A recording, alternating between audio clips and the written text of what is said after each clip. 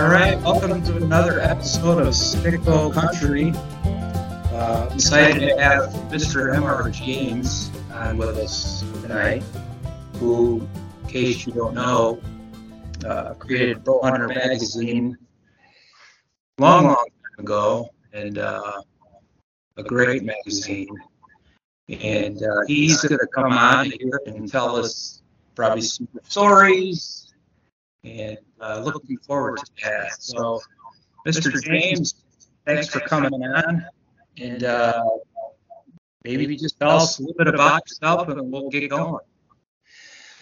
Well, it's good to be here, Mark. Appreciate the opportunity to talk about particularly the magazine and some of the things that I've done in bow hunting over the past 60 years.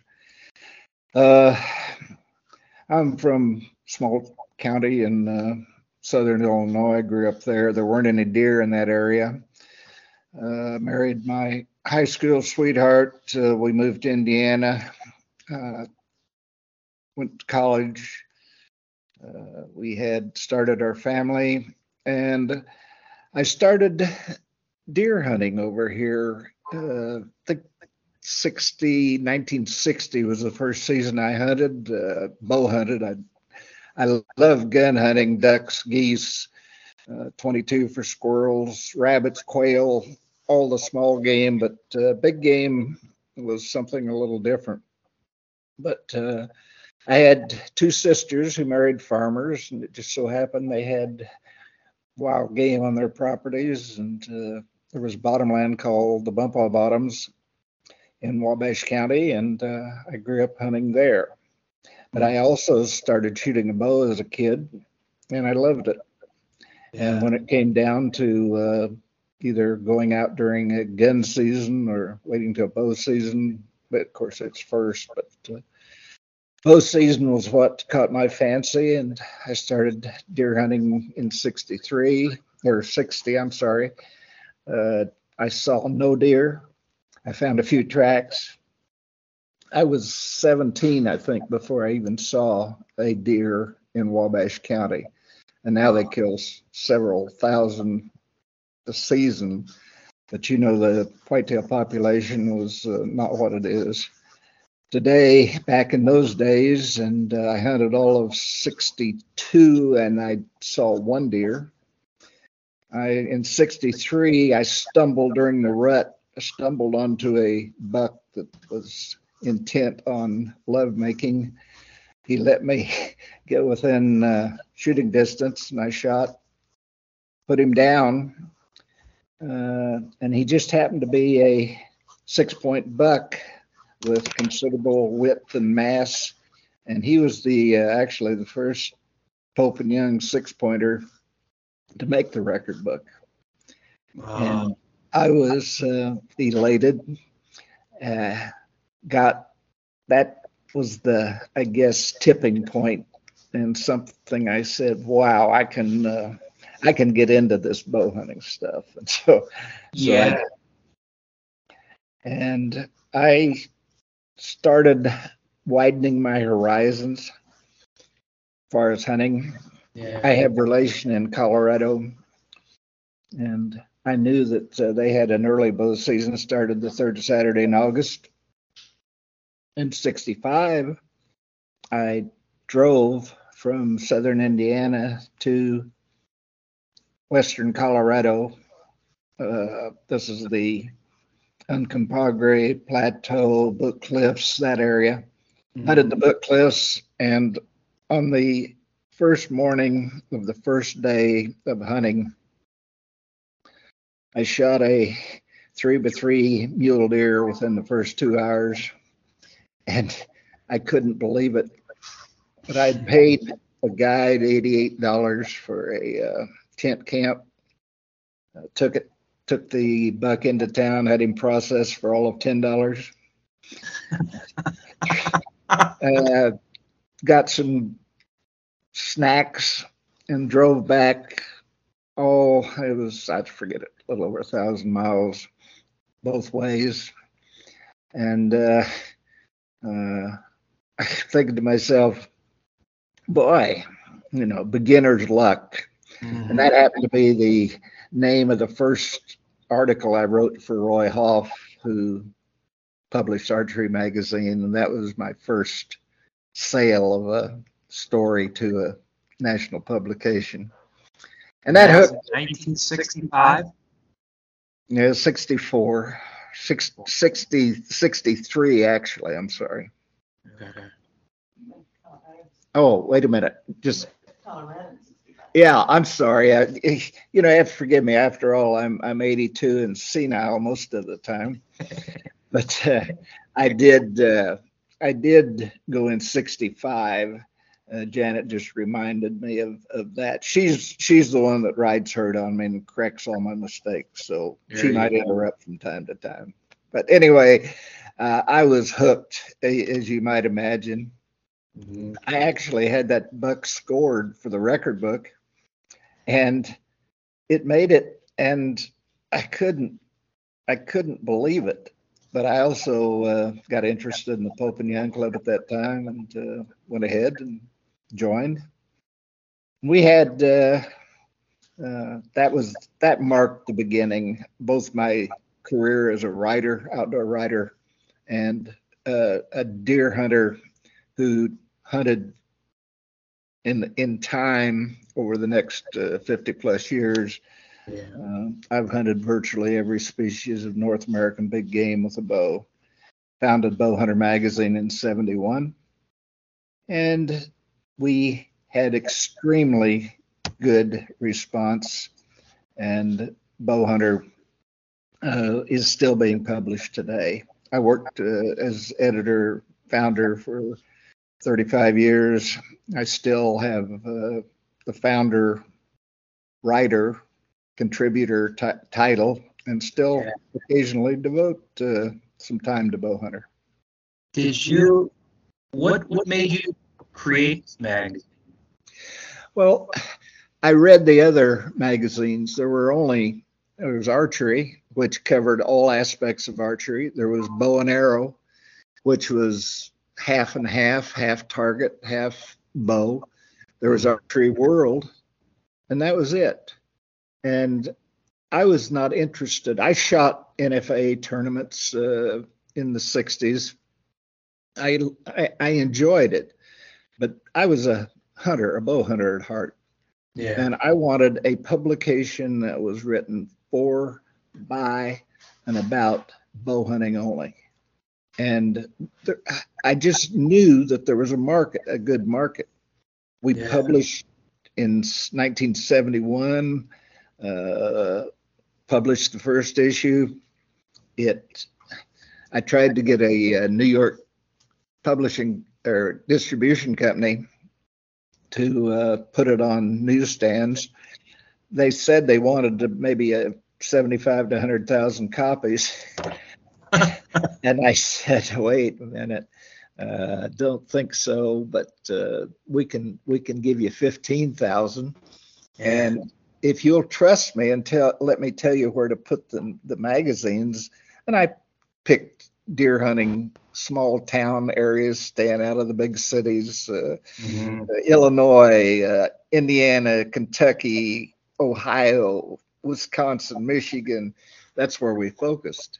Sure. And they said, you're not going. I gave them, I think, 13,000 copies, and we kept the 2,000.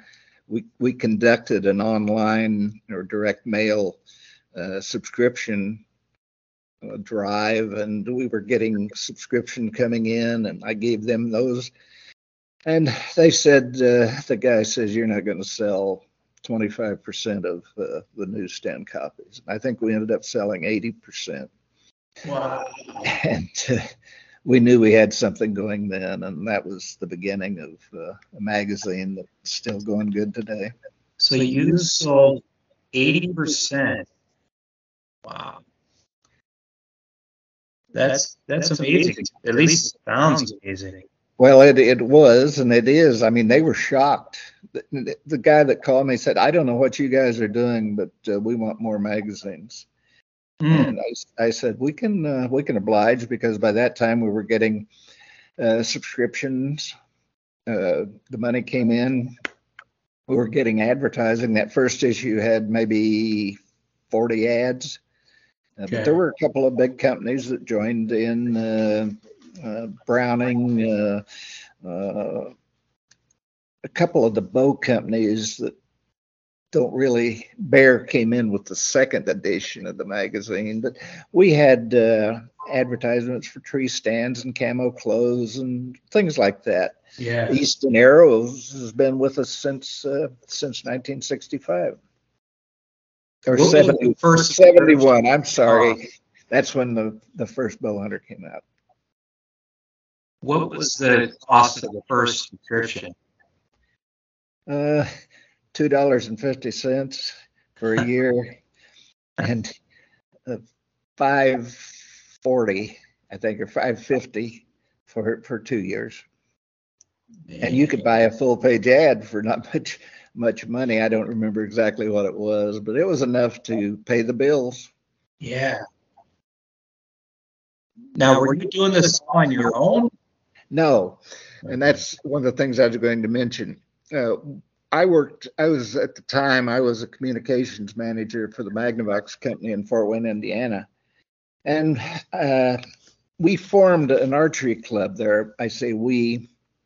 I met some bow hunting nuts, crazy about it as I was. Don Clark, Bob Schisler were two engineers at Magnavox. Steve Doucette was a graphic artist who put my Magnavox publications together. I was responsible for internal communication and public relations, that sort of thing. Mm. And we joined forces. We said, hey, here's our plan. We're going to publish this magazine, but we've got good jobs. And for 5 years, we're not going to take a penny out. And is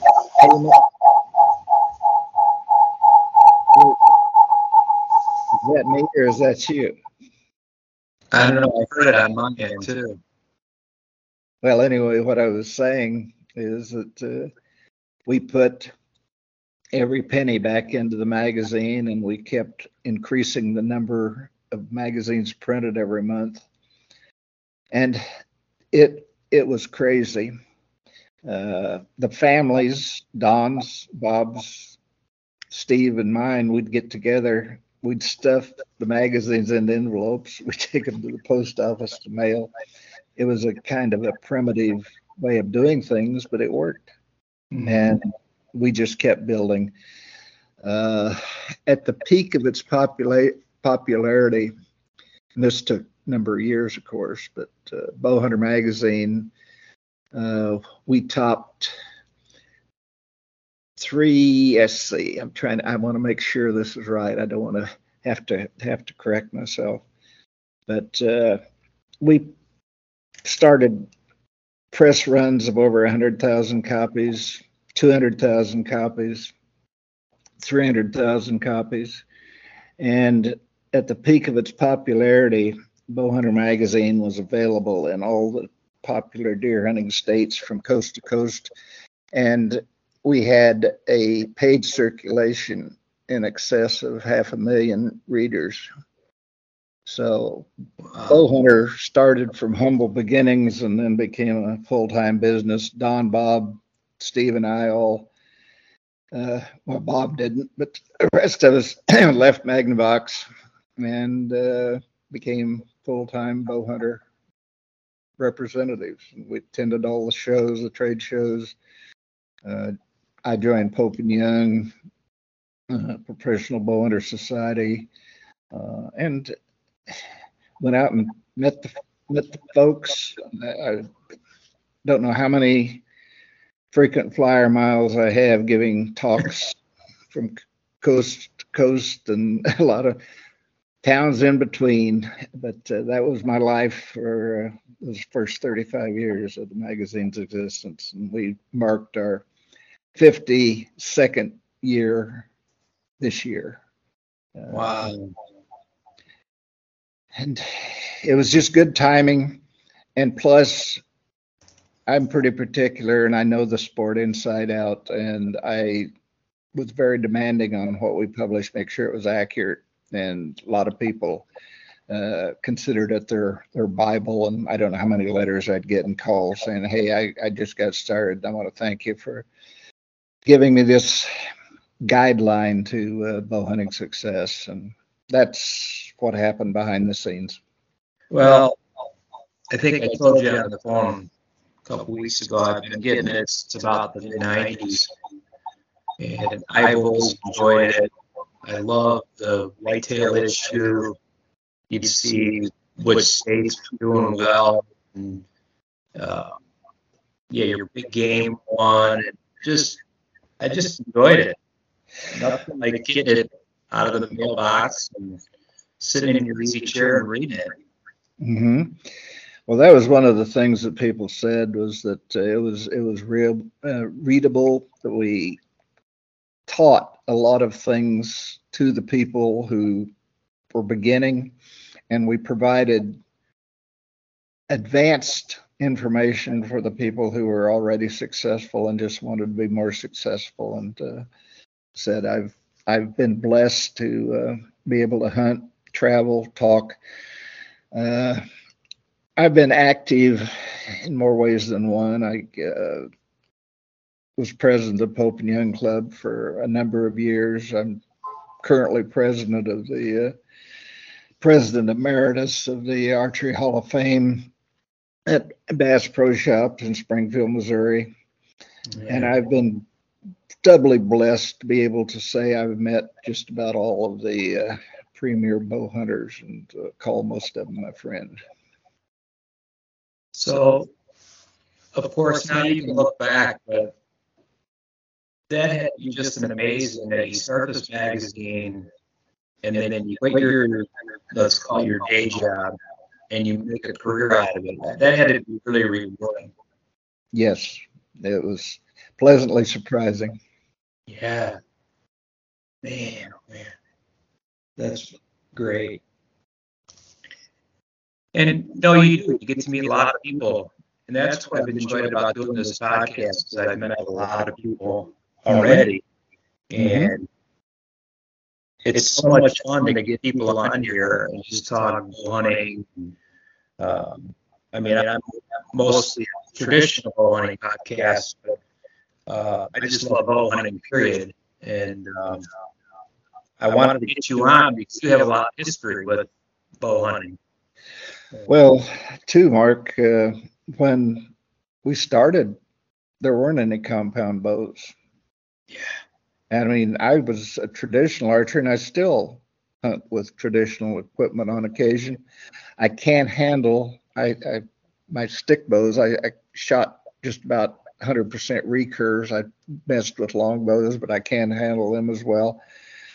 But I love recurves, and one of my Black Widow bows that I killed my first Pope and Young animals with is it, and a Ben Pearson Golden Knight recurve are on display at the Archery Hall of Fame in Missouri.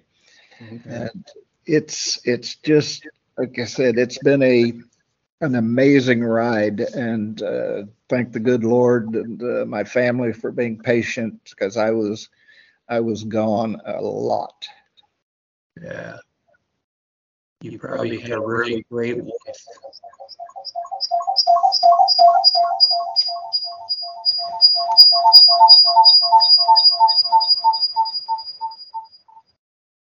That was annoying.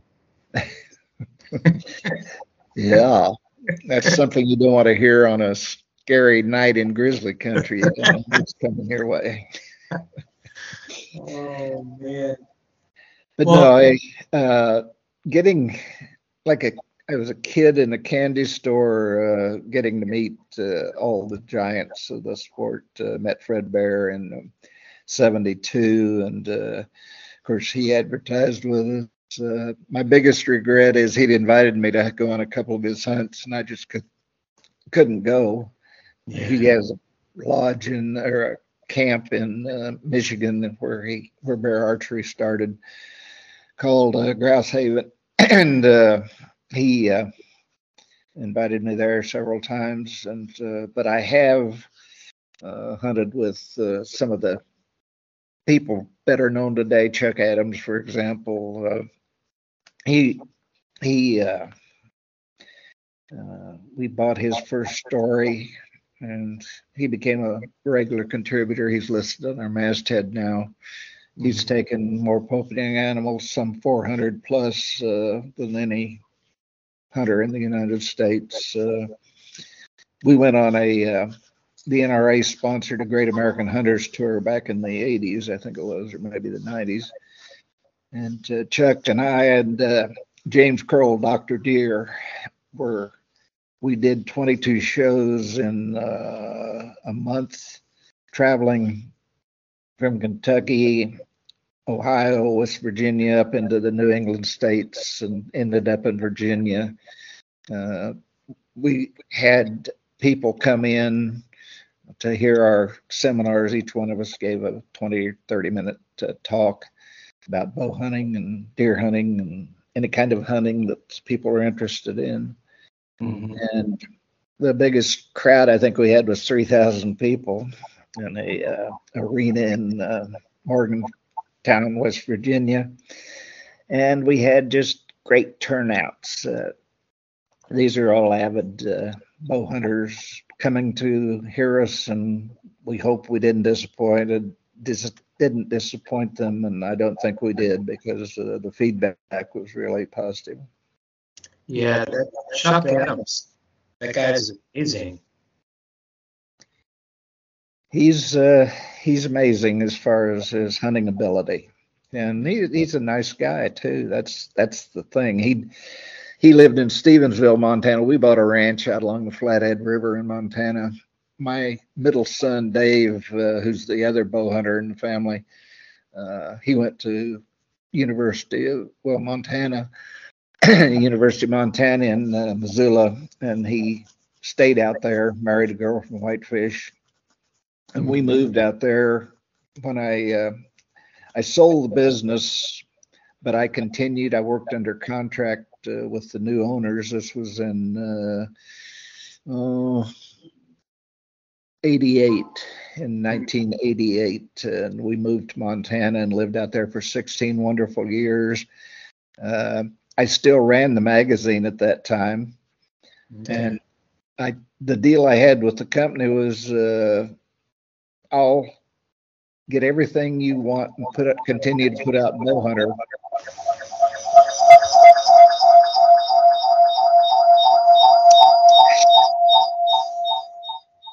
But don't call me during hunting season.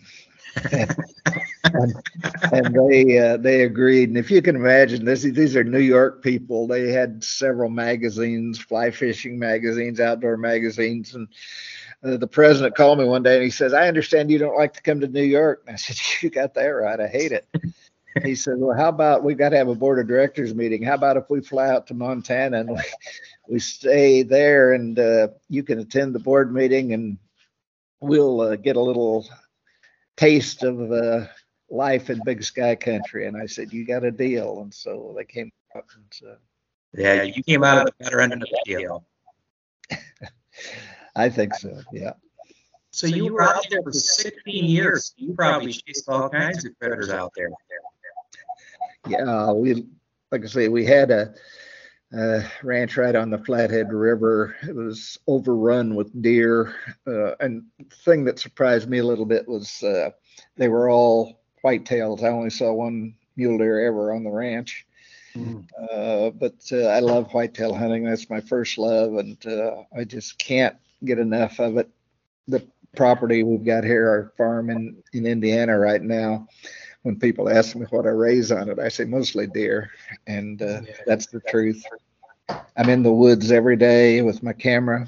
Thus far this year, I've taken probably 3,000 or 4,000 pictures of the deer living here, and I post them on Facebook. If anyone's interested, and I don't know if this sounds like a commercial, but MR James Bowhunter on Facebook, if you can find that. I think the last time I checked, I've got about 25,000 followers that look at these daily pictures and make comments about living the life that I live. Like I said, I know for some reason, the good Lord really blessed me, and I'm taking full advantage of it. No, that's wonderful. So you did all this hunting all over the, world, whatever. What's your favorite? Still the whitetail? Oh yeah, Yeah. and I haven't hunted the world. I've sent Okay. the editors that succeeded me, Dwight Shue, most notably, but any editor that wanted to go to Africa, I gladly sent them. I don't like long plane rides, and plus, the more important, I don't know African animals. I'd have to rely on the white hunter to tell me what was good and what was bad. I know every species of North American big game. I haven't, like Chuck, he was the first hunter, of course, bow hunter, to take the Super Slam. All 27, there's 28 species now, if I remember right. But he took that in around 1990. But there have been a lot of people, I say a lot, comparatively, there have been several dozen take the Super Slam. I believe I've taken 22 of the 29 species of big game, and it's been challenging. But I live for deer hunting. I've had more than my share of success. And I just love being around those animals, and if I can't hunt them with a bow, I hunt them with a camera. Yeah. Now, when you were in Missouri for those years, do you have any good bear stories where one charged you or anything? A bear story? Yeah. Well, yeah. I've had a number of encounters. When I lived in Montana, we've got grizzlies out there, and they're one bear you don't mess with. I mean, Ursus horribilis is the scientific name, and Lewis and Clark discovered why they called him the horrible bear when they went on their journey to Oregon and the coast. Sure.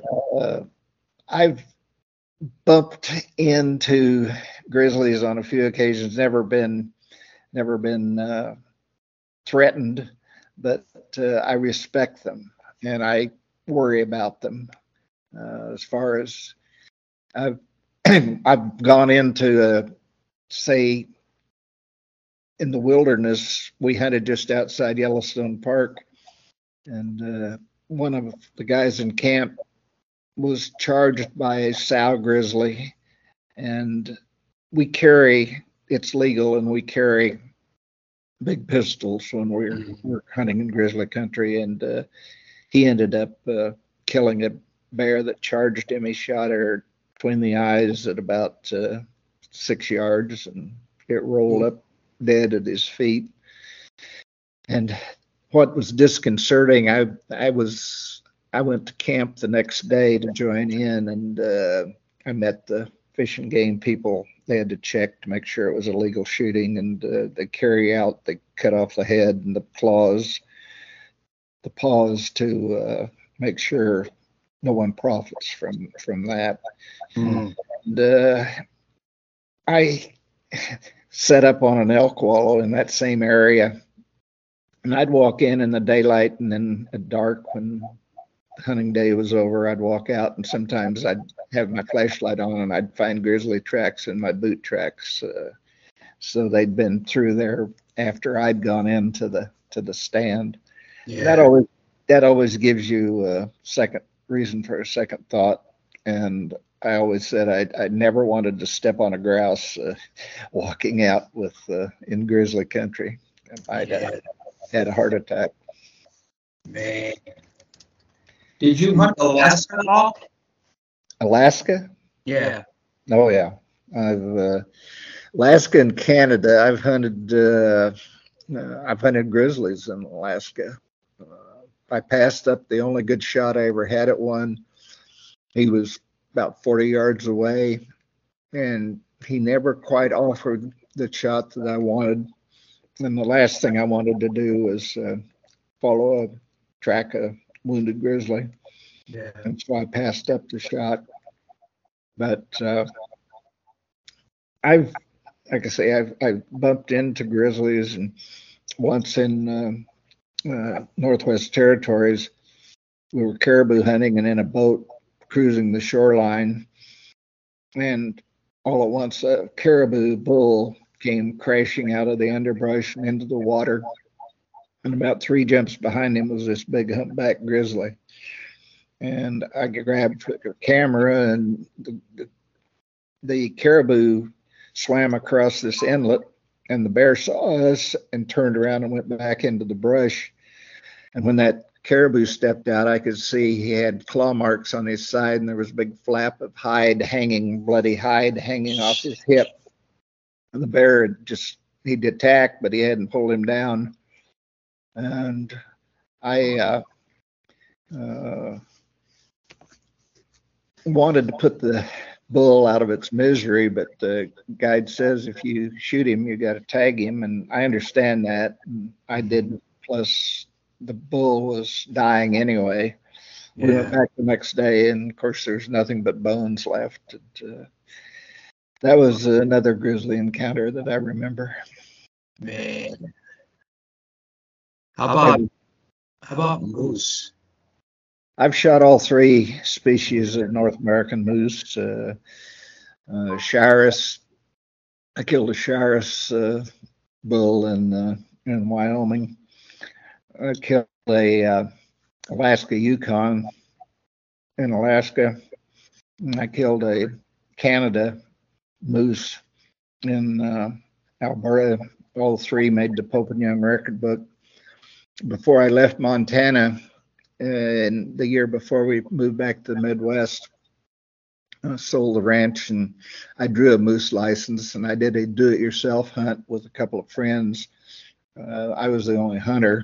Had a cameraman with me. We had a TV show by that time. I mean, we had it for years, and I was in a number of Bowhunter magazine hunts, but this one I called in himself, and it was kind of interesting because he wasn't a big bull at all. Those other 3 bulls were all record book animals, but the one that I shot on my own, I called him in and shot him at 3 yards. People that see that I'm hunkered down under a tree, it just started to rain, and that bull came up the trail, and he actually pushed through the branches of the pine tree I was hiding under. And I'm on my knees, and he's a little above me on the side hill, and he pushes through the tree, and he takes about 2 steps, and I imagine he smelled me.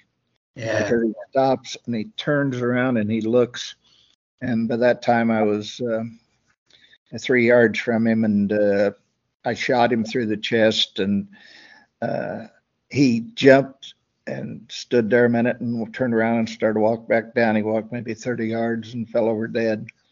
We got that on tape, and that was an interesting experience. I remember on Bowhunter TV, Dwight Hughes episode, Moose Hunter, where that bull charged him. Yeah, I love that look on his face when he got up. And I've had that same look at times when a bear comes up the tree after me or starts bluff charging.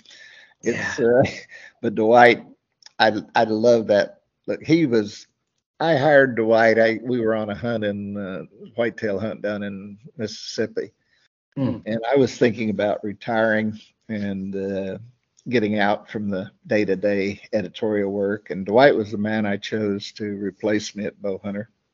Yeah, and he graciously agreed. I had hired him full time. He was an outdoor writer, a hell of a writer, good writer.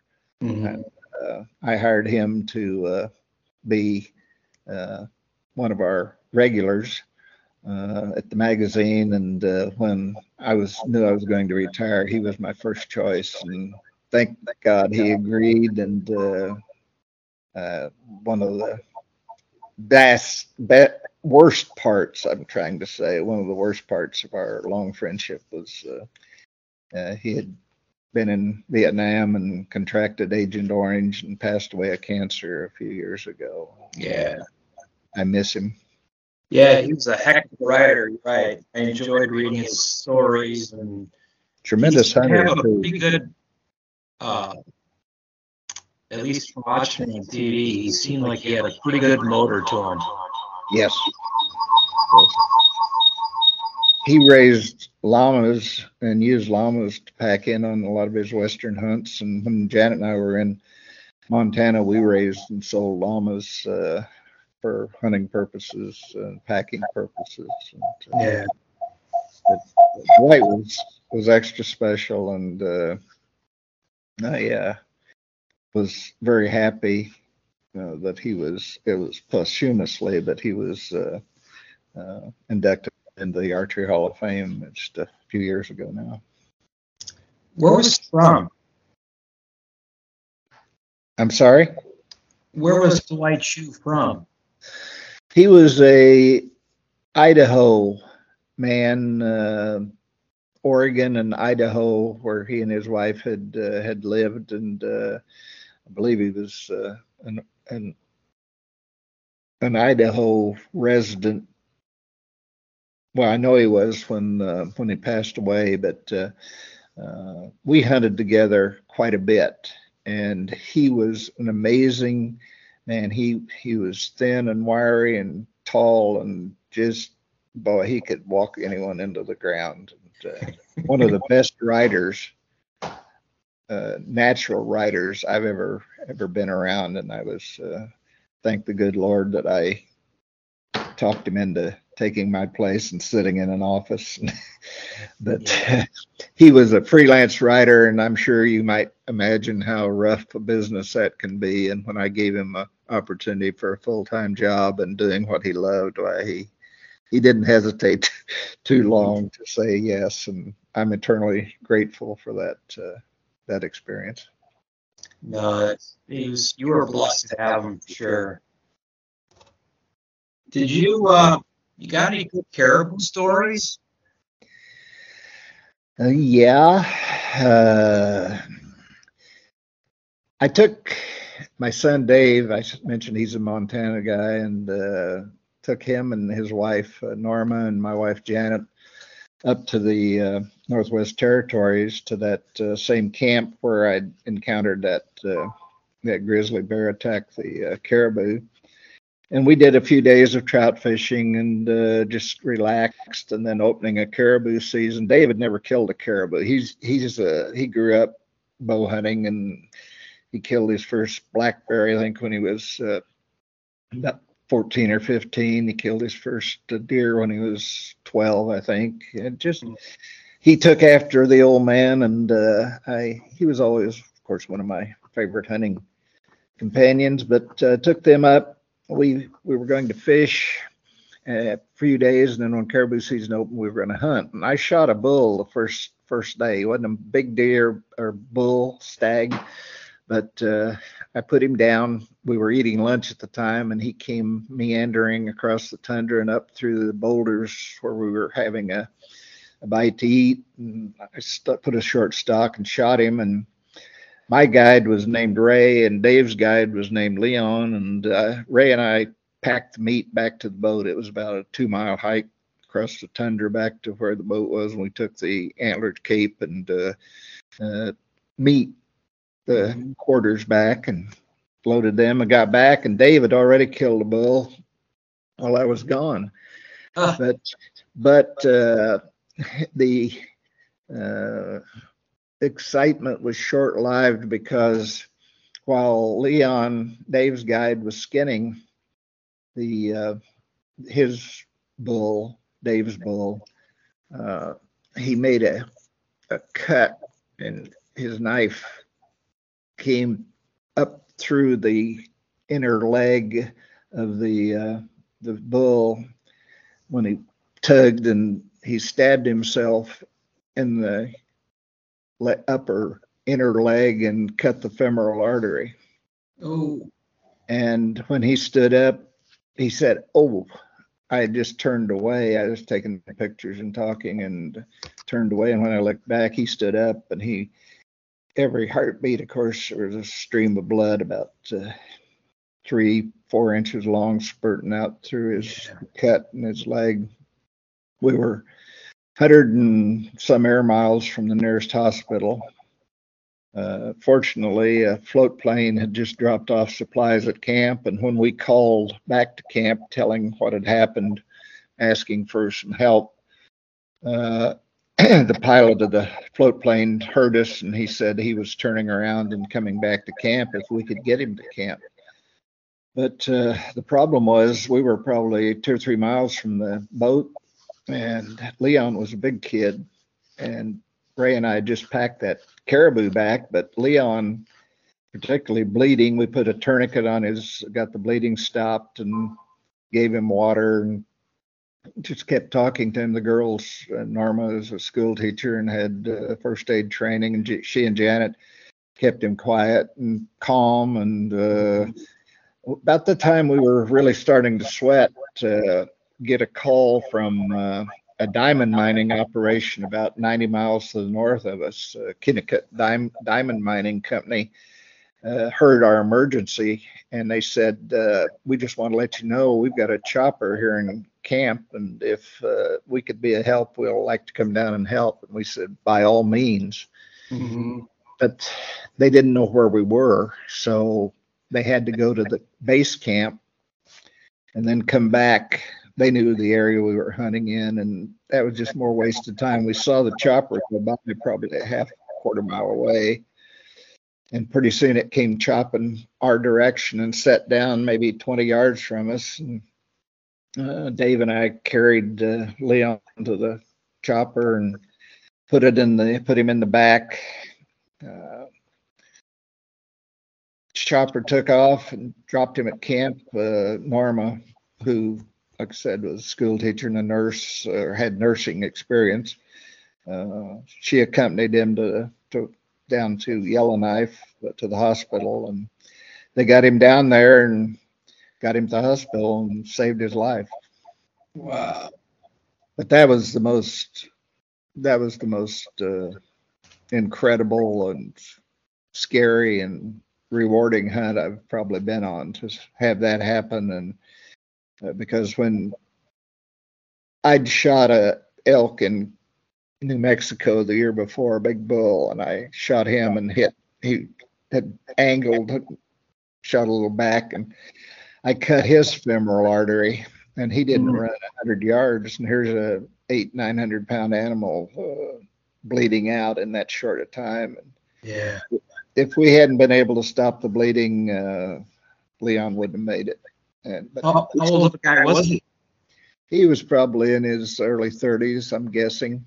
He had a family, he had kids, so it was a scary thing. That we stopped the hospital to see him, and he was smiling, and he didn't talk much, but anyway. A year later, there in Montana, someone from that same hunting camp, one of the managers, was in the Whitefish Kalispell area where we lived, and I got a call. He said, I'm in town and I'd like to stop by and at the ranch and talk to you. And I said, sure, and gave him directions, and he stopped by and he said, here's a little something Leon wanted you to have. And he handed me a little box. It was maybe 2.5, 3 inches by 2.5, 3 inches, just a little square box. It had a ribbon on it. I opened it up, and it was his Northwest Territories Master Guide badge. And he said, the guy told me, he says, Leon wanted you to have that, and he wants to say thanks again. Wow. So that was one of the experiences that you never forget, never want to repeat. No, man, that's quite a story.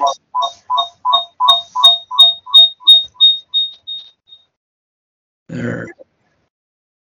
So you got all these years of running around chasing critters. I was trying to think of, you've seen the industry change over the years. Oh yeah. What's the biggest challenge you think when it comes to maybe hunting in general today? I'm sorry, I didn't understand. What's the biggest challenge in regards to hunting today? Well, hunting is over the years become easier. Yeah. And it's supposed to be a challenge. And it seems that it's human nature to want to make things easier. I of course started bow hunting before the compound bow, and I shoot compounds and I shoot, like I said, recurves, but I I do it, and I pulled out one of my best friends in Montana, my dentist out there. He was a hell of a bow hunter, and we spent, his family and Dave were good friends, and his family, Dave's family, and they were just, he was one of the nicest guys I've ever met. Hell of a dentist.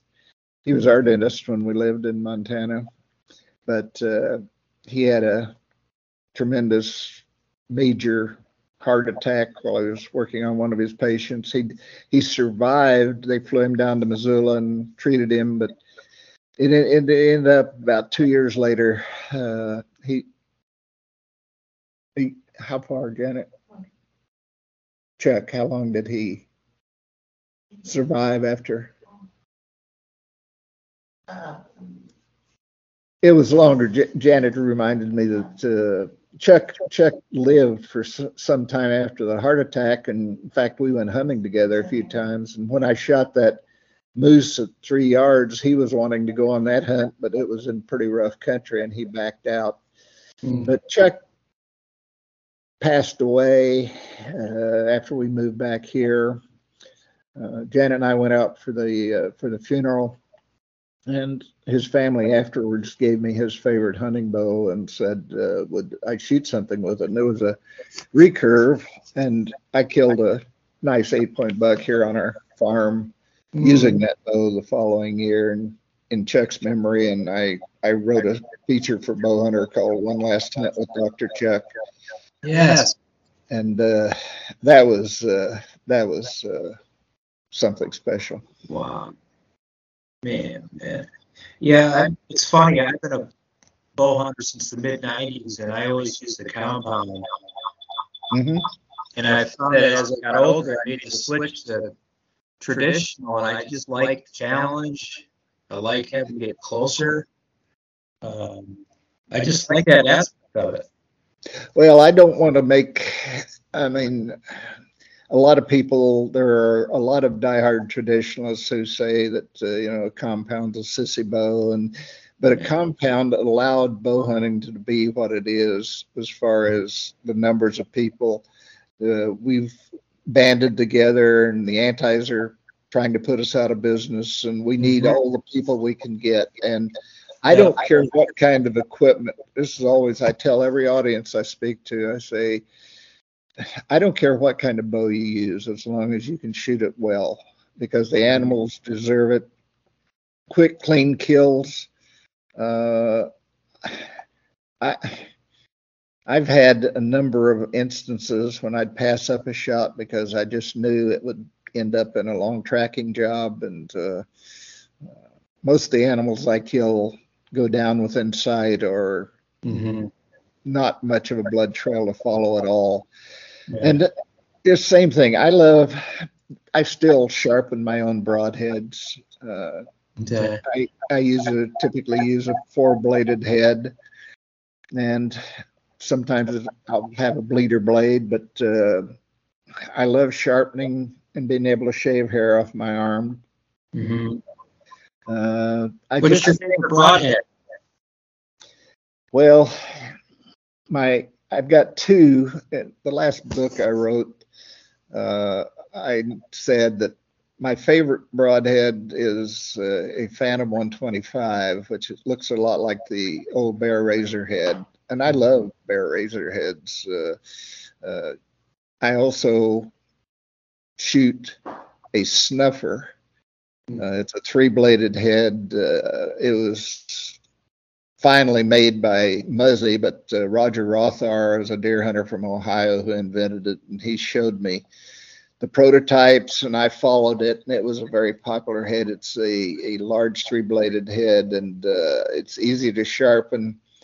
if you know what to do. Roger showed me how, and I can take a file, a stone, and a leather piece of leather, and I can have it shaving hair off your chin or your leg or arm in just a couple of minutes. And Yeah. that's the thing. I like those traditional heads, but I'm not in. And this is just personal. They work. I don't like the mechanical heads necessarily Yeah. because things can go wrong. I want something that is shaving sharp and will create maximum blood loss in as short a time as possible. I Yeah. always say aim for the double lung hit. If you take out, I don't care whether it's a bull elk or a little pronghorn antelope, he'll go down usually within sight if you take out both lungs. Yeah, that's true. You put it to both lungs, they usually don't go far.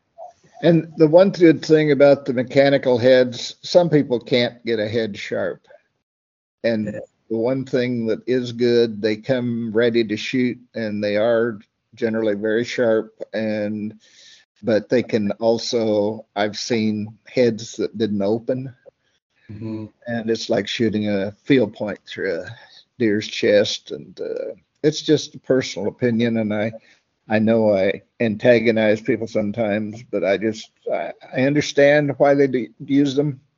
And Yeah. some people have tremendous success with them, but I would imagine they're using a lot of times heavy bows and blowing right through an animal and breaking bones. But those thin heads, sometimes you hit a shoulder bone or even high in the back, taking through ribs, it can result in a bad hit and sometimes a lost animal. And I that's something I really hate to hear. Yeah, I like the VPAs. What I like about them is they're easy to sharpen and they're made right here in Indiana. Right, right. Mm-hmm. And same with Ace archery tackle. Mm-hmm. They're made.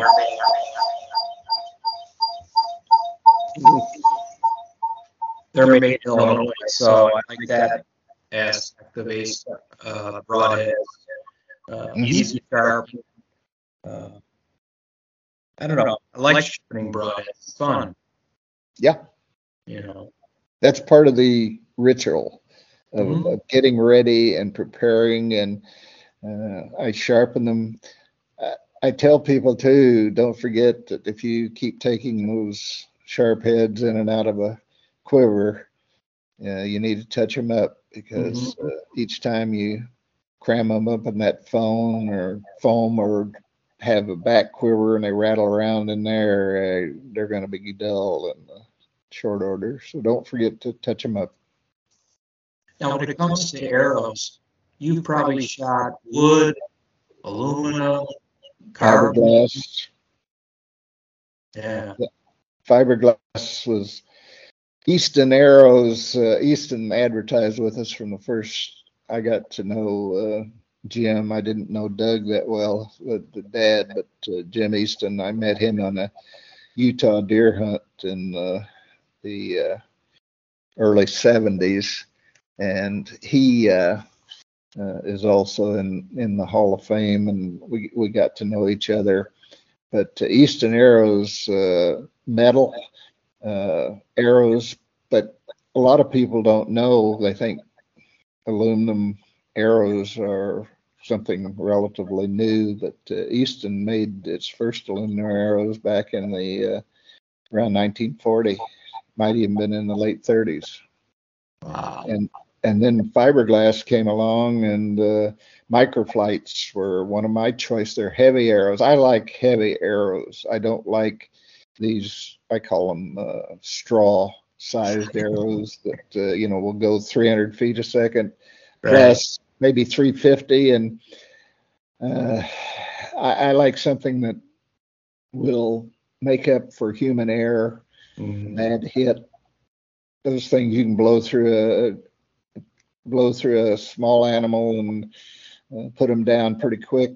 Sometimes those bigger animals can take a lot of killing, and the bigger and the heavier, the deeper the penetration. Yeah. It's a matter of personal choice, but these are all things you need to weigh in selecting what works best for you. Sure. Yeah, I'm just going down the wood arrows. That's all I've been shooting the last 2 years, and boy, is that fun. Feather fletch? Yeah, 4-inch and 160 grain broadhead. There you go. They just fly so nice. Oh yeah. I like feathers. I still shoot feathers on my aluminum arrows. Do you? Mm-hmm. Yeah.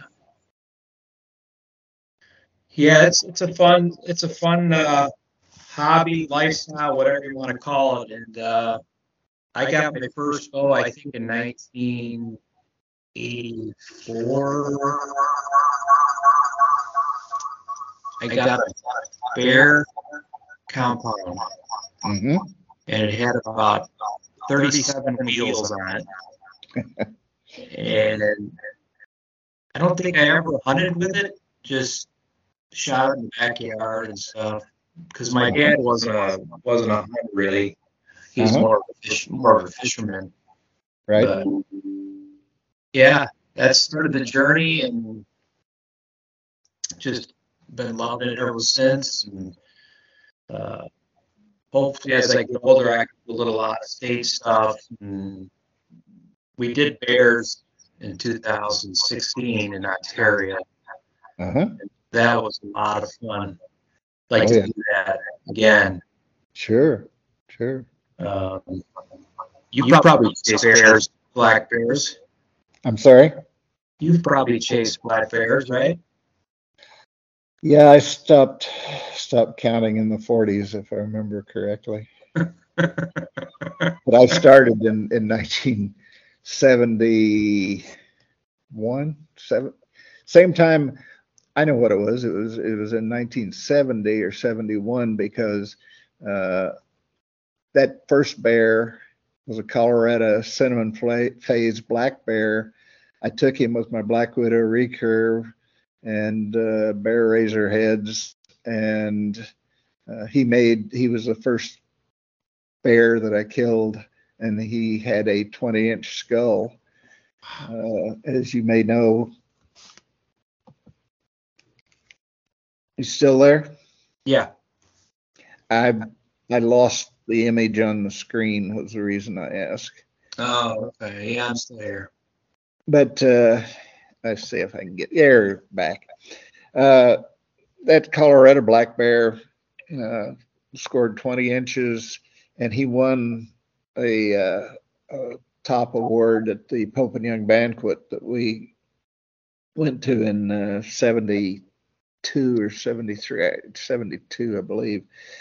And I've killed 2 bears over 21 inches, and that's Boone and Crockett's minimum. I've hunted them every way you can, calling with dogs, bait, spot and stalk, you name it, and I can say I've done it, because bear hunting was always a passion of mine, and I love it. In fact, Tom Nelson of American Archer TV show. Tom and I go way back. He was the one that did a lot of our work for Bowhunter magazine TV, and Tom is a serious bow hunter. He's working on number 50. Wow. And I don't know how many bears we've hunted and killed together, but he invited me. There's a special camp in Quebec. No, I'm sorry, in Alberta, where one of the best bear guides I've ever had. I've taken 2 monster bears with him. My 2 largest bears were taken with him. Tom goes up there every year, and he says that Rob, that's the guy that owns the operation, wants me to come up next year for one final hunt. My wife has given me permission if I want to, and I don't. I just don't like to. I don't like to fly anymore. It's a nightmare. I Yeah. hate it. And you have. I'd have to fly part way. Tom said he'd drive from Michigan down here and pick me up, and we'd drive up together. And I said, no, if I go, I'll meet you. Yeah. And then we'll have one last hunt. But I'm tempted just one more for the road sort of thing. And Yeah. I don't need to shoot another bear. I gave each one of our kids and grandkids a bearskin rug for their own to remember the old man by. Right. And I've just if you ever get a chance, have you ever seen any of the pictures of my what I call our Natural History Museum here at the farmhouse in Indiana? No, I haven't. I'll send you a couple of pictures. Okay. I've got several life-size bear mounts, and Mm. I've got I think all of the record book animals Yeah. on display, and people come and visit, and we talk hunting, and we talk the good old days, and gives an old man a chance to smile and remember some good Yeah. times. Do you remember the name of that outfitter, or don't you want to say? Rob Nye, Nye, Rob Nye, Alberta. If you go online and just type in Rob Nye bear hunts or something, you'll probably get that information. I've shot the Department of Saskatchewan Fish and Game invited me to come up. They'd pay everything if I'd come up and hunt a bear and shoot one and publish it in Bowhunter. Mm. So that's when I first got to know Rob, and Okay. he was the guide. And like I said, I trust him. I've never seen more bear action. Uh, have you ever bait hunted bears? Yeah, when we went to Ontario, that's how Oh we yeah, did. yeah. Okay, well, on that last hunt I went with Rob, and that's the one where I shot this one monster that was made Boone as well as Pope. Uh, I got there, float plane dropped me at the lake, and Rob took the boat out to I got off on the pontoon and then got in the boat and get to camp. And we're chit chatting, and I said, "Well, how many baits you got out, Rob?" And he said, "None." I said, "Oh, okay." Well, I said, "I brought my bear call if you want." And he said, "No, no, no." He said, "We'll put out a bait today, and you can shoot one in the morning." I said, "Oh yeah," and he says, "Yeah." Uh, uh, and I learned a long time ago not to dispute or disagree or doubt what he has to say. So we went out that afternoon, and it's afternoon. He doesn't have any baits out. We go out and set up a couple of baits. And while we're doing that, I look up the hill and there's one bear walking around. And I look down the game trail and there's another bear walking around. And I look at and one of the biggest black bears I've ever seen is standing up on the ridge above us. And I'm saying, holy smokes. He says, "I think you get a shot." And I said, "Well, we'll see in the morning." Yeah. So, and that's one thing, Rob, most people in hunting camps will fish during the day and then put guys in the trees or the blinds for the evening hunt. And that's when the bears start in most places. Well, Rob said we set up a double stand. Had a cameraman, one of Rob's friends, in the tree behind me, and I set up this right on the edge of the shore. We're not probably 20 yards from the before we got out of the boat. Mm-hmm. Get in the stand. The guy gets behind me, uh, and about probably it's starting to get a little light. And I hear two bears growling and fighting in the brush behind me. I hear splashing, and here comes a bear walking through the water down the edge, just within bow range, but he's right there by. I see two more bears on the side hill above me, just walking around, and all at once I hear another fight break out down this trail over the hill, and I couldn't see what was happening. And about 5 minutes later, I look up, and here comes that monster bear walking up the trail, and he's walking right toward me. And I think, okay. I turn around, look at the camera guy, and he's giving me thumbs up. He's on him, and if I want to shoot, he'll get the footage. And that bear comes in, he's sniffing the bait, and he walks over there and starts to shoot. And I put an arrow through both lungs, and he runs up the hill, and I see him go down up there, maybe 50 yards. And my hunt's over in the first hour and a half. And Rob said when he came to pick me up, he said, "I told you." And I said, "Well, I've never." Rob's wife had never shot a bear with her bow, and so we set up a bait for her along a salmon stream. Fish were running, and bears were coming in and fishing, and after I left, Rob told me that I said, "Did she get her bear?" And he said, "Oh yeah." He said, "In fact, we sat there for 5 days just taking pictures and watching. And she finally shot this real nice bear. It's a beautiful coat, and she was really pleased." And he said, "I counted, and I think we saw 50 some bears while waiting on her to shoot that one."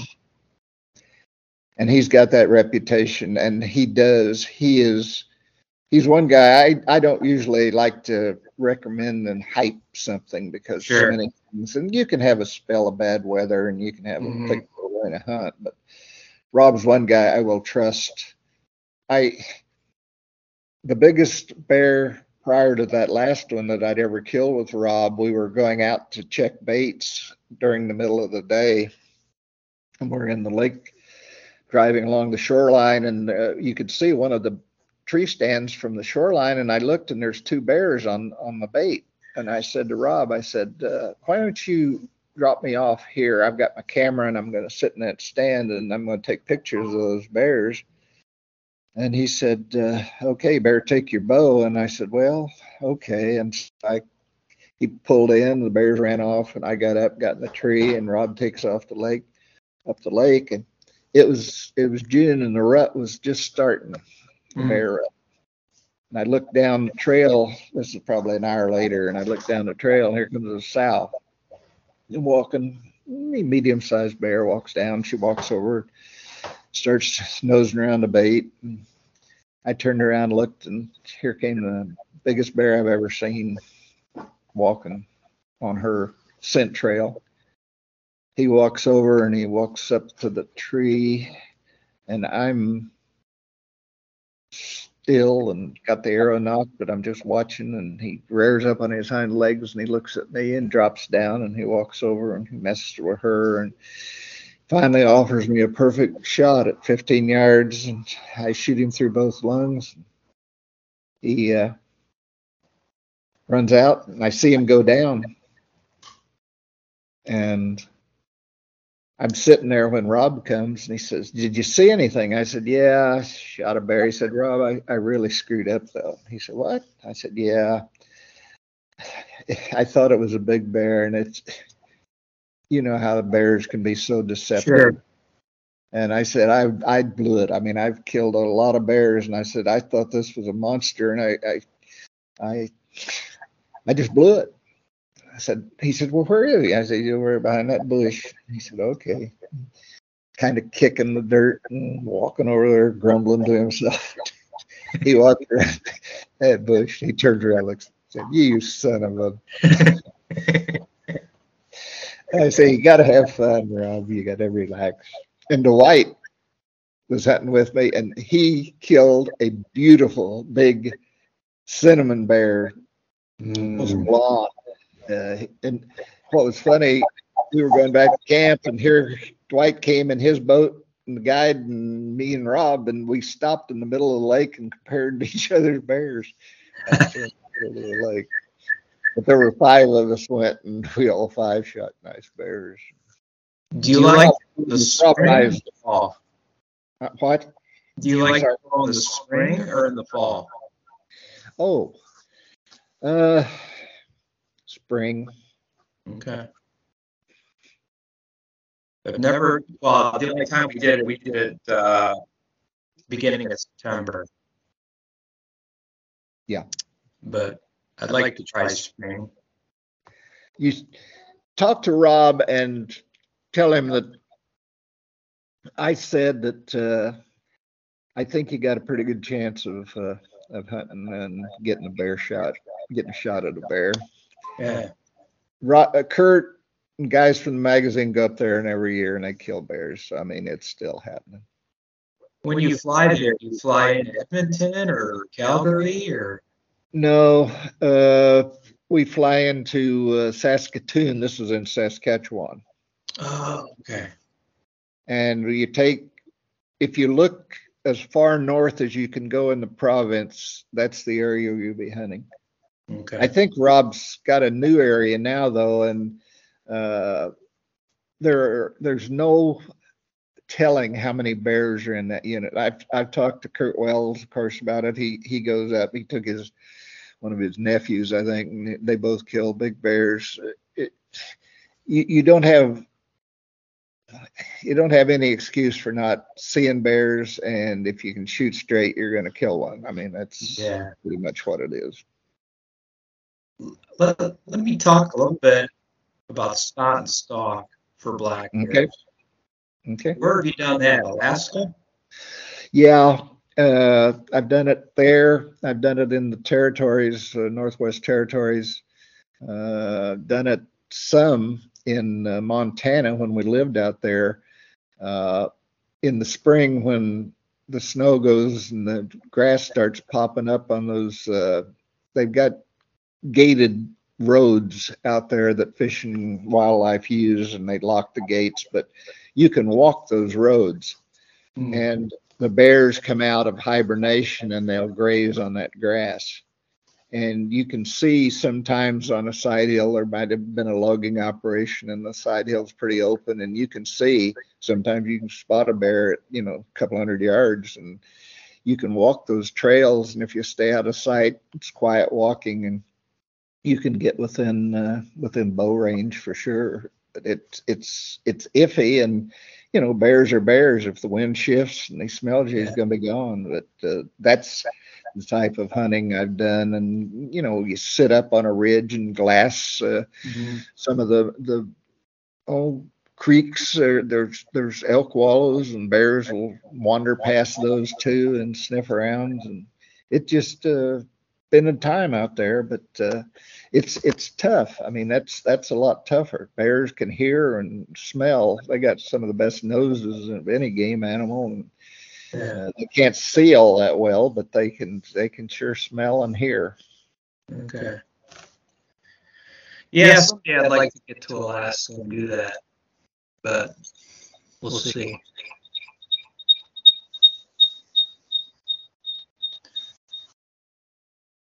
Well, this has been fun, Mr. James. We covered a lot of cool stories. And you got anything else you want to share? Well, I have pretty much retired from all these far off hunts, and I tell you, and you got an invitation if you're ever in southern Indiana. Where are you based again?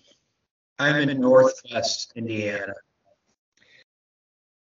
We're just off Interstate 64, about halfway between Louisville. We're 50 miles, exactly 55 miles, I think, from Louisville, and probably that far, a little farther to Evansville, down in the corner of the state. But if you'd like to come out to the farm sometime, You can do that. I got the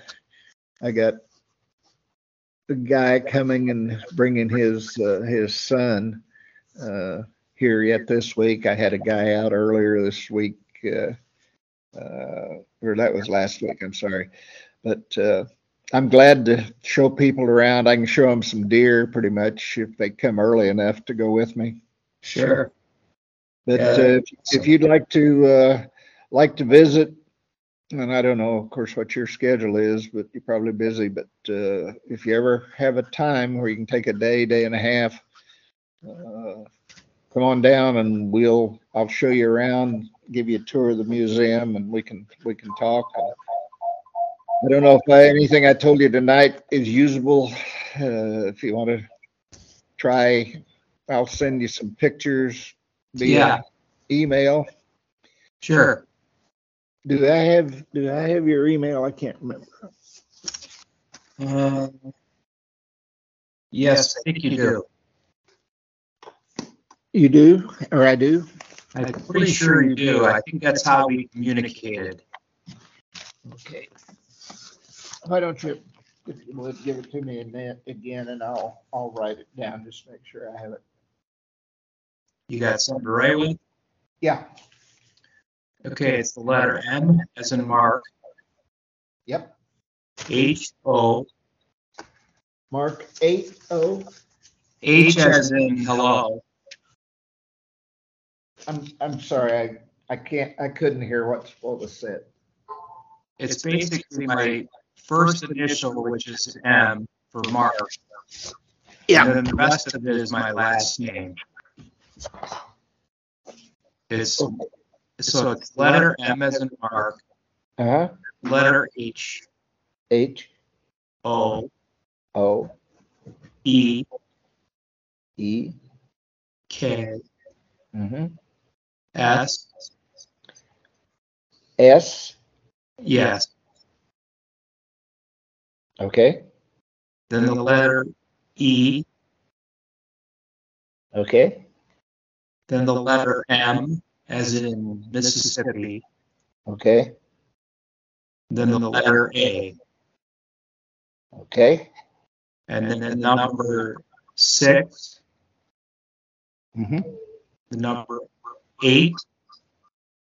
Okay. At gmail.com.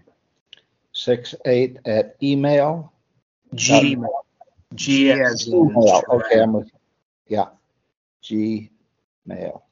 Okay, let me get that's MHOEKSEMA 68 at gmail.com. That's correct.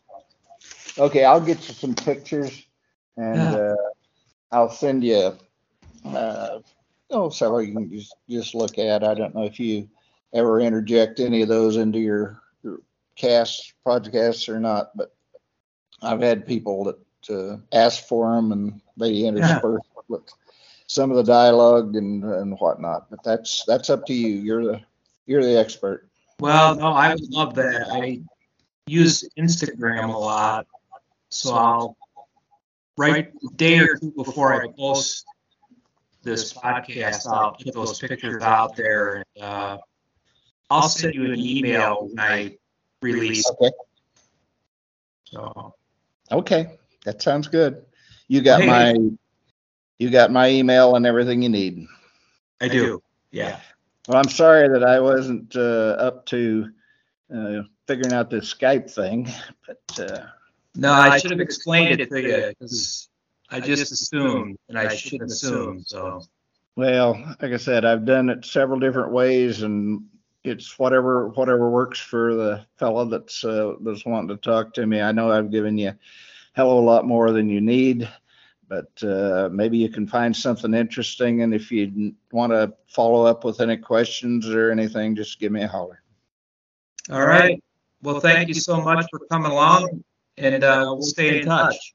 All right. Thanks, Mark. All right. Thank you. Have a good one. Bye.